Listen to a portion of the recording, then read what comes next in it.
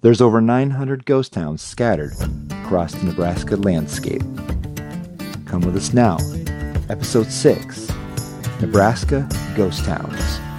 This is Midwest Ghost Town. All right, welcome to Midwest Ghost Town, a podcast and video channel dedicated to exploring, researching, and telling the story of abandoned America. We tell that story in several different formats, one of them being this here as a podcast, and then we also do videos as well, so you can catch us on both YouTube, on Midwest Ghost Town there, as well as Spotify, where we are doing our podcast format. So we just finished and released our latest short YouTube video, the top 5 ghost towns in Nebraska. If you haven't had a chance to check that out, I'm going to encourage you to go and check that out. It is on YouTube. The goal, of course, is with Midwest Ghost Town that we're going to try to do a video series of top 5 ghost towns in all the Midwest. And of course, the question that comes up with all that is, how do you rank a ghost town? Because obviously the title, the top 5 ghost towns, especially in a state like Nebraska that has over 900 ghost towns, impossible. But what I'm looking for when I'm doing that really is a story that's kind of tacked on to that ghost town. If it has a story, I'd probably tell it. But of course, naturally, there was a lot more than 5 ghost towns. And our hope and our promise to our viewers that we're not going to go anywhere anytime soon. This podcast is going to be around for a while. And with that being said, let's get into today's episode, Nebraska Ghost Towns. Because like I said, we only scratched the surface of the 5. And we can definitely do a follow-up video, 2 or 3, doing the exact same thing with all the other ghost towns across the Midwest and America for that matter. But if you break this podcast up, which we will, into 3 parts, I hope that you come along to each one of these. The first part, we're going to be explaining Areopolis, the ghost city of Nebraska. Also, if you haven't had a chance to go listen to that podcast or watch that video, encourage you to go back. We're going to cover that. The second one we're going to cover is explaining Antioch, the potash capital of Nebraska. So we'll go a little further into that. And then the third, but of course not the least, we're going to dive right into the 5 more ghost towns that did not make the video. So we'll go into 5 more of those ghost towns. Explaining Areopolis, part 1. So the ghost city of Nebraska is what I titled that. And let's talk about that a little bit because, obviously when you hear a title like the ghost city of Nebraska, there are questions. There is maybe a little curiosity on what I meant by that. So the background story for all of that, and you can check that on the video, I go into a side story of a character by the name of John Evans.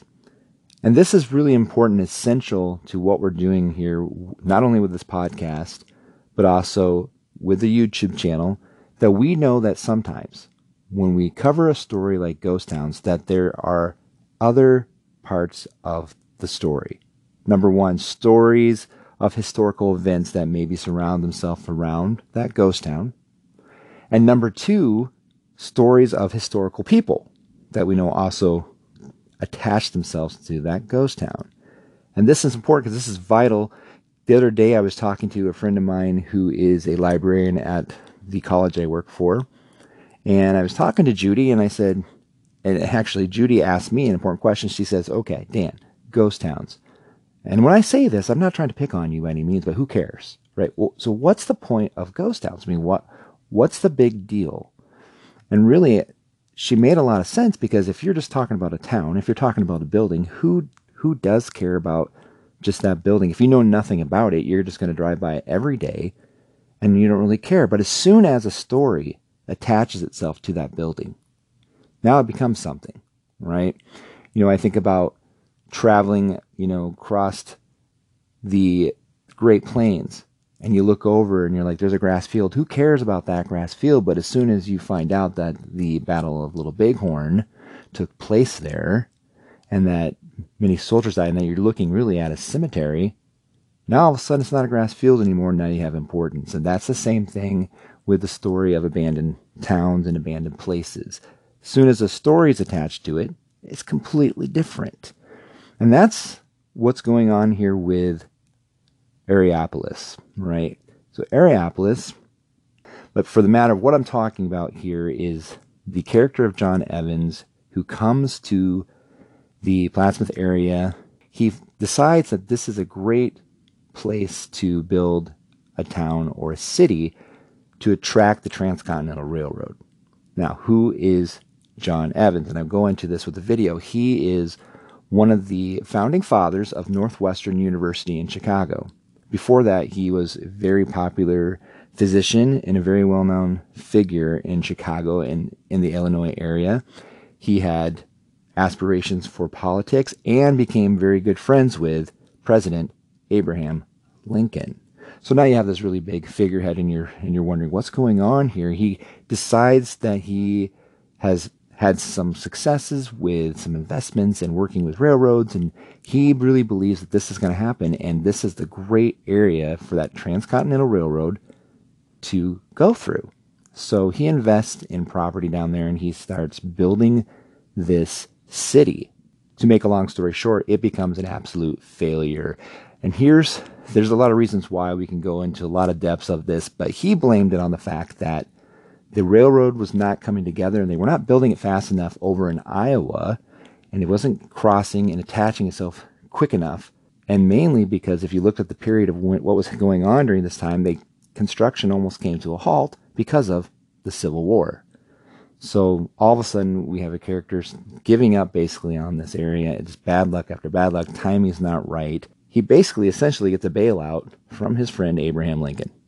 And the president appoints him, instead of the governor of Nebraska, he appoints him the governor of Colorado. So he gets him the heck out of Nebraska, go over to the Colorado territory, appoints him the second governor there, and really the story of John Evans really tragically expands. And we'll go into a quick little synopsis. This is where the story really expands into the story of Chief Black Kettle, the story of the Sand Creek Massacre. Google that, okay? And you're going to find out just a whole big story, because it just kind of expands and expands and expands, and pretty much you're connecting dots that this history is much bigger than just a ghost town over in Nebraska. So Black Kettle becomes this figurehead that's really a champion for peace. He meets with, the politicians, both Evans. He meets with Lincoln. He gets an American flag. He's kind of proud of that fact. And they tell him, just fly the American flag. Fly the white flag. That's going to signal to us that you are not hostile. And what was really happening at this time is that there was a fear that was growing between the settlers that were coming into Colorado, specifically the population around Denver, where Evans was, and they were scared that all the soldiers and all the fighters, so to speak, that would protect the city, they were gone. They were fighting in the Civil War. And so there was this fear that there was going to be this uprising, that the Cheyenne or the natives around the Denver area were going to attack and take over. Evans basically writes up this piece of legislation, paperwork, whatever you want to call it, that basically says, listen, all natives need to basically abide, and you need to turn yourself in, and you need to, put yourself into these areas. And then if you don't agree with this, and if you don't abide by these things, and you don't go by our rules, so to speak, you are raising your hand and you are telling us that you are a savage. And because of this, you're dangerous, and we will go out of our means, and I'm paraphrasing this, by the way, but we will go out of our means to basically kill you, to eliminate you, to eliminate the savages, is basically the wording that John Evans puts in there. And we can look at this whole thing, and we can look at the character of John Evans and say, wow, what an evil man. And really, in a lot of cases, I would be wrong to say that. But there's one thing that I want to point out, and this is a big deal in history, called historical fallacies. It's important to understand that when you look at history, we kind of have this advantage of being in the future, looking back, right? They say hindsight is 20/20. We can look back and say, well, that guy, he should be thwarted from history. Just eliminate him. It was wrong. But if we look through the lens of what was going on during the time period, John Evans really wasn't responding any differently than a lot of the white man leaders, so forth, their view on not only Native Americans, but African Americans. I mean, their view on minorities as a whole, Chinese immigrants, Irish, I mean, you name it. Historical fallacies come into play here. And we look at this and we say, okay, but we're not going to totally give John Evans a break here. That's not what I'm trying to do in this podcast. We're going to look and say, look, John made decisions that he felt was right for the territory at the time. Here's where you can see not only his huge discriminations towards Native Americans and his viewpoints, but after the Sand Creek Massacre happened, and let me back up again. If you haven't seen that video, just listen to it, okay? They go on a hunting mission, Black Kettle and several of the men in the tribe. They're going hunting, and the women and children and unarmed men are left back at his encampment, and 700 cavalry come out, even though he flew the American flag and the white flag like he was asked to do to begin with. It didn't matter. They ignored it, and I didn't totally wipe out his tribe, but they attacked his tribe. It was a massacre, right? So well over 100 Cheyenne women, children. The American government gets involved. They have a trial because they're like, whoa, we got to check into this, right? They found that the American government was guilty, that there was wrongdoing. John Evans, of course, was forced to resign, and other political aspirations from anybody that was involved in that was pretty much ruined. But his attitude, if you were to read through several documents that Northwestern University went in their investigation, his attitude towards it showed that he still really didn't care, that he really felt that Native American people as a whole didn't have souls. That was his belief. And so because he believed that, it meant nothing to him that they were basically, absolutely obliterated and massacred. But that didn't stop there, right? Black Kettle, he knew that what was coming. He knew that more pioneers were coming, more white settlers were coming, that white man was more powerful. They had a bigger army, bigger guns, and that it meant that children and women and men in his tribe were going to be at harm. Many of the Cheyenne chiefs disagreed with him and thought that they should fight. Black Kettle went on to really wave the flag of peace, but like I said before, it didn't stop some of his own warriors in his tribe to have a different belief and to really go along with other chiefs, and so they were attacking white settlements. It really earmarked them as a tribe that couldn't really be trusted. Custer comes along. He's down in Oklahoma at the time, and he attacks Black Kettle's tribe again. And this time, Black Kettle and his wife are killed. So all these things are following that story of Oriopolis, and it's important to note because in history, when we look at these things, we really need to attach them to why we're at. Because if you were to go searching for Oriopolis today, you will not find it. There's nothing left of that. I call it a ghost city. There's nothing left of that ghost town. It's completely gone. The college that he formed there was a Methodist seminary that he built, was dismantled brick by brick. So that's the story of Oriopolis, and we're going to go ahead and move on to our next portion here in a little bit. I want to thank you for following along. This is Midwest Ghost Town. Hey, I just want to take a quick moment. This is Dan here with Midwest Ghost Town. I want to thank you personally for following along, subscribing along. We are on two different type of formats. One is Spotify, which hopefully you're listening to. If you haven't subscribed, subscribe along. We're not going anywhere anytime soon. There's a lot of stories and a lot of history to cover with abandoned history, and of course, we'd like you to follow along. Our second one is YouTube. Follow along there as well. And of course, we're on all the social media sites, Facebook, Twitter, and Instagram as well. So again, join the conversation of history. Love to have you along. Again, this is Midwest Ghost Town.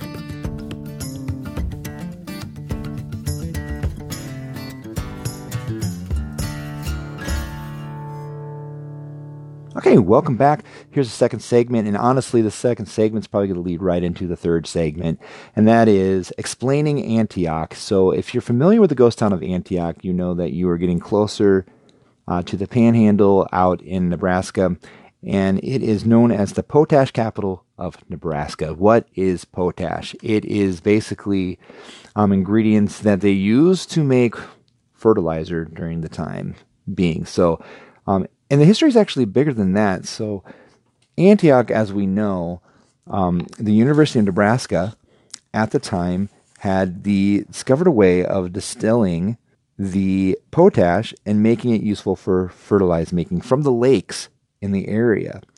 And so today, you can still see Antioch. It went from a population of 175 to 3,000 in just amount of a couple years. And again, the timing was right on this, right? So most of the potash that was being made in Germany and in Europe and so forth. And when World War I, right around that time period, took off, there was an anti-German sentiment going on. And so we were cutting that off, not buying that fertilizer from them anymore, which opened up a whole new door of revenue and business streams in Nebraska, especially Antioch. And of course, today it is a bust because once that went away, Eastern European countries were able to come back in, basically undercut the prices of what was going on with that fertilizer. And now you have a bust situation. And today the population is, or at least around that area, about 25 people. So going on to segment number 3, because I really feel this is the whole purpose of why you're probably here in the first place, right? We talked about the importance of ghost towns and that in a place like Nebraska, there's over 900 of them. And so how do you possibly just rank them? You don't. You just kind of tell the story as is. And there's many more. There's more than the next 5 I'm going to share, but I'm going to share with you 5 more ghost towns. And so with much ado, let's get into that. Let's start with the city of Dunlap, because I really think, or the ghost town, excuse me, there's a story that's really attached to this. Dunlap has kind of like this folklore, this legend attached to it that this is the setting of Stephen King's Children of the Corn, or the inspiration that gave Stephen King the idea of the Children of the Corn, or the movie. As far as I know, this is not the town, the fiction town that is listed, that he listed. And the other thing is this is not where the movie was filmed. The movie, if you don't know the history of the 80s film, Children of the Corn, was filmed in Iowa, actually. How do I know that? Because I grew up about 15 minutes away from one of the settings. A lot of the actors they got from Marcus, Iowa, true story. And in western Iowa, that's where they filmed it. And so you can see some of the things that a lot of the stuff, like I heard that the old cafe that's in the movie has burned down. So a lot of that has changed, but I'm just going to go out and just say, I looked, I wanted to find anything that could attach this to Stephen King. And if I'm wrong, by golly, anyone just go ahead and let me know. Tell me where I can find this information, because I could not find through my research that this was true, that this is where he got his inspiration for that movie. There's another story that's attached to it, and so this is why it really became on my list. I thought, well, I got to talk about these. This is interesting. Supposedly, by legend, Calamity Jane's foster dad lived in this ghost town. And again, I couldn't find anything, so immediately I kind of got excited about that. Like, Calamity Jane, wow. Woo, there's a story there. So I started researching. I could not find any connection of Calamity Jane ever being in Dunlap. It seemed like apparently, with her upbringing in Missouri, it makes sense that since she ended up in Deadwood, South Dakota, and a lot of it in Montana, and some in Wyoming, you kind of hear those stories. It makes sense that she at some point would be on a road heading northward through Nebraska to get up to that area, but just couldn't find it. So then I thought, well, there was more legend, more rumors that Calamity Jane supposedly was carrying the child or had child with Wild Bill Hickok, and that possibly that child, the daughter in that situation, Was she given up for adoption, and did she live in Nebraska for a while? Again, I could not find that. And I'm sure there's going to be some Calamity Jane people eventually that listen to this and will know a lot more than me on this, and that is okay. Just wanted to just kind of point that out, that they brought up this ghost town of Dunlap. I couldn't find any evidence there, so I thought that was interesting. What I do know is this. Dunlap still has a lot of history that's there. There is a main building that is still standing, and you can find that today. There was a piece done online. If you were to Google Dunlap, you would find pictures of the old general store that, as far as my knowledge knows, is still standing. So Dunlap is one of them. The other one, let's go to our second ghost town. The ghost town of Belmont is another one that I really feel really deserves attention. And you can find Belmont. It's 12 miles west of Hemmingford on Highway 2. It's north on Highway 271, about 18 miles to the Belmont sign. You'll find that sign, and then you're going to drive 3 miles east on a dirt road, and you'll come up on the ghost town of Belmont. Not a lot left there, but what is there, and this is historically significant, is a 689-foot long tunnel. And this tunnel was built in 1888 by the railroad, and it was used all the way up to 1983. So here you have this tunnel. It was considered an engineering feat of the decade in the late 19th century, according to the Omaha Star-Herald. And it is Nebraska's only railroad tunnel. So you could get up to Belmont. You could check out this tunnel. It's part of history. And again, Belmont makes its mark on my list for a very interesting ghost town to list in Nebraska, for sure. Next, I found the ghost town of Mariaville, a very interesting ghost town as well. And the story of Mariaville that's interesting is the story that's connected to it, the story of notorious horse thief and convicted killer Doc Middleton. Now, Doc Middleton, who later performed in Buffalo Bill's Wild West show, attaches himself, and the legend has it that he would visit Mariaville with his gang, and then while he was there dining, he would go ahead and buy his gang dinner. And then the notorious legend is that he would slip $20 bills under his plate after his meals. So even though he was a notorious horse thief and convicted killer, that he had a heart of gold to those who were serving him, and that he was very gracious and giving. So I didn't take the time to see what $20 back, in the middle to late 1800s were, but $20, no doubt, would have been a lot of money and a huge tip. The next one is Montrose, and Montrose ghost town, again, out in the panhandle of Nebraska. There's nothing left of it, so the only thing left of that ghost town is basically a church. So the church is the last building that's standing there. Otherwise, there's no more town there. The church and the cemetery, the Immaculate Conception Catholic Church, is still standing to this day. You can visit it. Occasionally, it sounds like they still have Mass there. And of course, you can always visit the cemetery, and there's a lot of history connected to both the church and the cemetery. But the thing that's very interesting about this is that Montrose is in the middle of the Ogallala National Grassland, and there is a historical story that attaches itself to this town in this area, and that is the story of an army guide who killed Cheyenne warrior Yellow Hand. And that story is further told in the Buffalo Bill Wild West show, because that character in that army guide who killed the Cheyenne warrior was himself Buffalo Bill. And last but not least, we have the ghost town of DeWitte. And I say last but not least because I really felt like there's an interesting story with DeWitte. DeWitte is in Cherry County, Nebraska, and it has a couple stories attached to it. One of them, the Homesteading Act. So this is the homesteading community. This gave opportunity for free land for anyone that wanted to come into Nebraska to own land, to farm it and give themselves an opportunity, this was it. And this was a community of nearly 200 African Americans. This is the asterisk. Some who were freed slaves after the Civil War took advantage of having that free land to start over, to develop it.